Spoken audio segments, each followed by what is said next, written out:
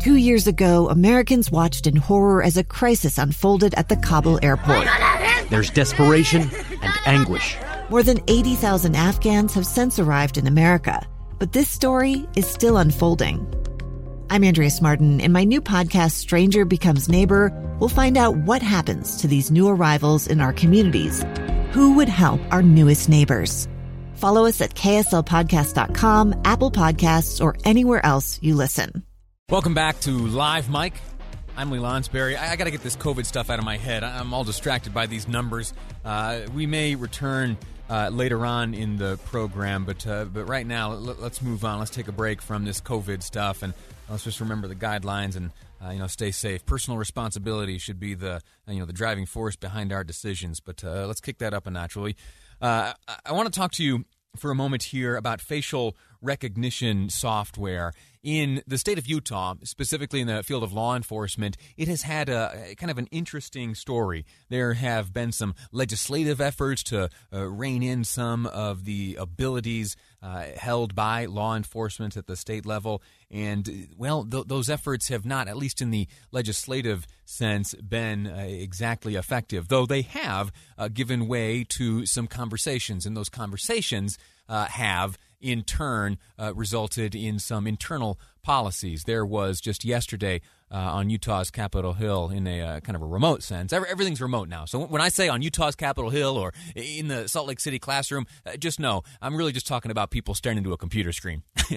Yesterday, there was a meeting, an interim committee meeting where Chief Brian Redd with the Utah Department of Public Safety and the State Bureau of Investigation, he discussed a bit the current state of facial recognition. Here's some of Chief Redd explaining how facial recognition works right now. Law enforcement will have a criminal investigation. They'll be trying to identify an individual. They will submit the photo and a case number and a reason code and a reason for running the check. He continues by explaining what they need before using the facial recognition system. We now require additional information and a supervisor approval for a facial recognition check from the law enforcement agency, so they will fill out the information and USEGIS. They will have to provide a case number, a reason for running the check, a statement demonstrating the need, and a supervisor approval. Connor Boyack is the president of Libertas Institute and joins me now. I'll point out, Connor, you as well have been working with legislators for some years now on exactly this issue. First off, thanks for joining me. How you doing? I'm very well, Lee. Thanks for having me on. And we should clarify briefly at the outset of our chat.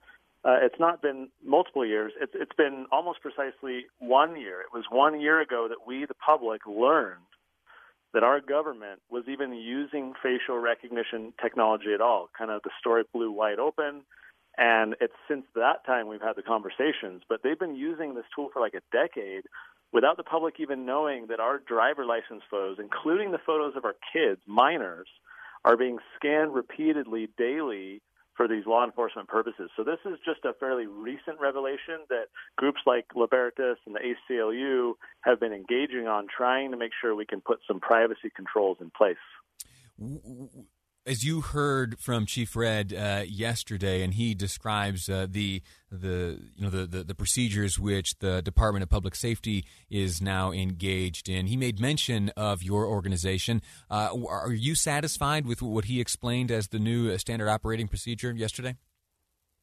I'll give credit to Chief Redd and the others he's working with. They have tried to internally, as you pointed out at the beginning of the segment, make some policy changes. However, those are very minor and they're much easier to do. There are some points of contention, though, where during the legislative session earlier this year, we had some compromise. The bill was very late in the session, so it wasn't able to advance.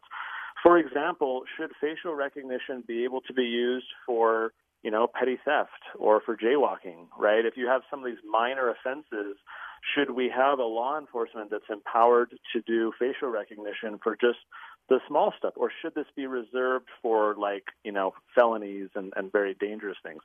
Should law enforcement be able not only to search the driver license photos, but our social media presence, right? Google search, Google Images, lifetime scanning, right? The government has many feeds around the state, or can work with private partners to access all kinds of video feeds, body cameras, right? What are the boundaries around this? And because this technology has now been in use for a decade and is quickly evolving, if the legislature doesn't step in and put guardrails around this, we've clearly seen that law enforcement is just going out and using these new technologies and tools without any oversight, without really any awareness, without any laws putting those guardrails around it. That's why we think the legislature needs to be proactive and put those restrictions in place so that there are boundaries around how this very Minority Report Orwellian kind of technology could evolve into if it's not controlled. What was it Bramble last year who had the piece of legislation you're referring to? It was, yes. Is there an effort to revive that? And did that not ultimately make it across the finish line due to timing, or what were the roadblocks there? It was primarily due to timing. It was late in the session. There were a few reasons why several bills were very late in drafting. The legislature lost a couple of attorneys. They were just very slow and backlogged. So this bill suffered because of that.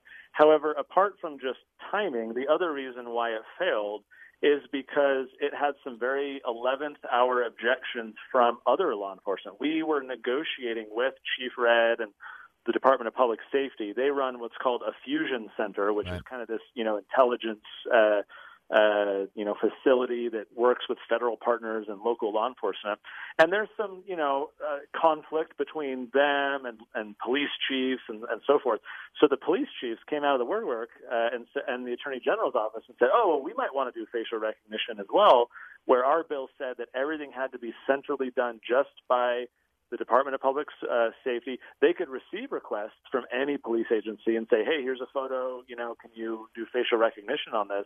But all of the law enforcement agencies said, well, we want to retain the ability in the future to have our own facial recognition systems, to which we said, no. Let's have one agency kind of be the point of contact, the clearinghouse, where we can kind of have some tight regulation and not have 50, 80, 100 different law enforcement agencies all using these tools. And so those last-minute objections certainly didn't help any last-ditch effort on our part to try and push the bill forward to the late stage. So Senator Bramble was like, okay, let's just have some more conversations. We're not going to be able to get this done this late. Is centralizing it, bringing it all under one roof, and the other stipulations you mentioned, are those all compromises? If you could have your way, would you do away with this as a tool for law enforcement?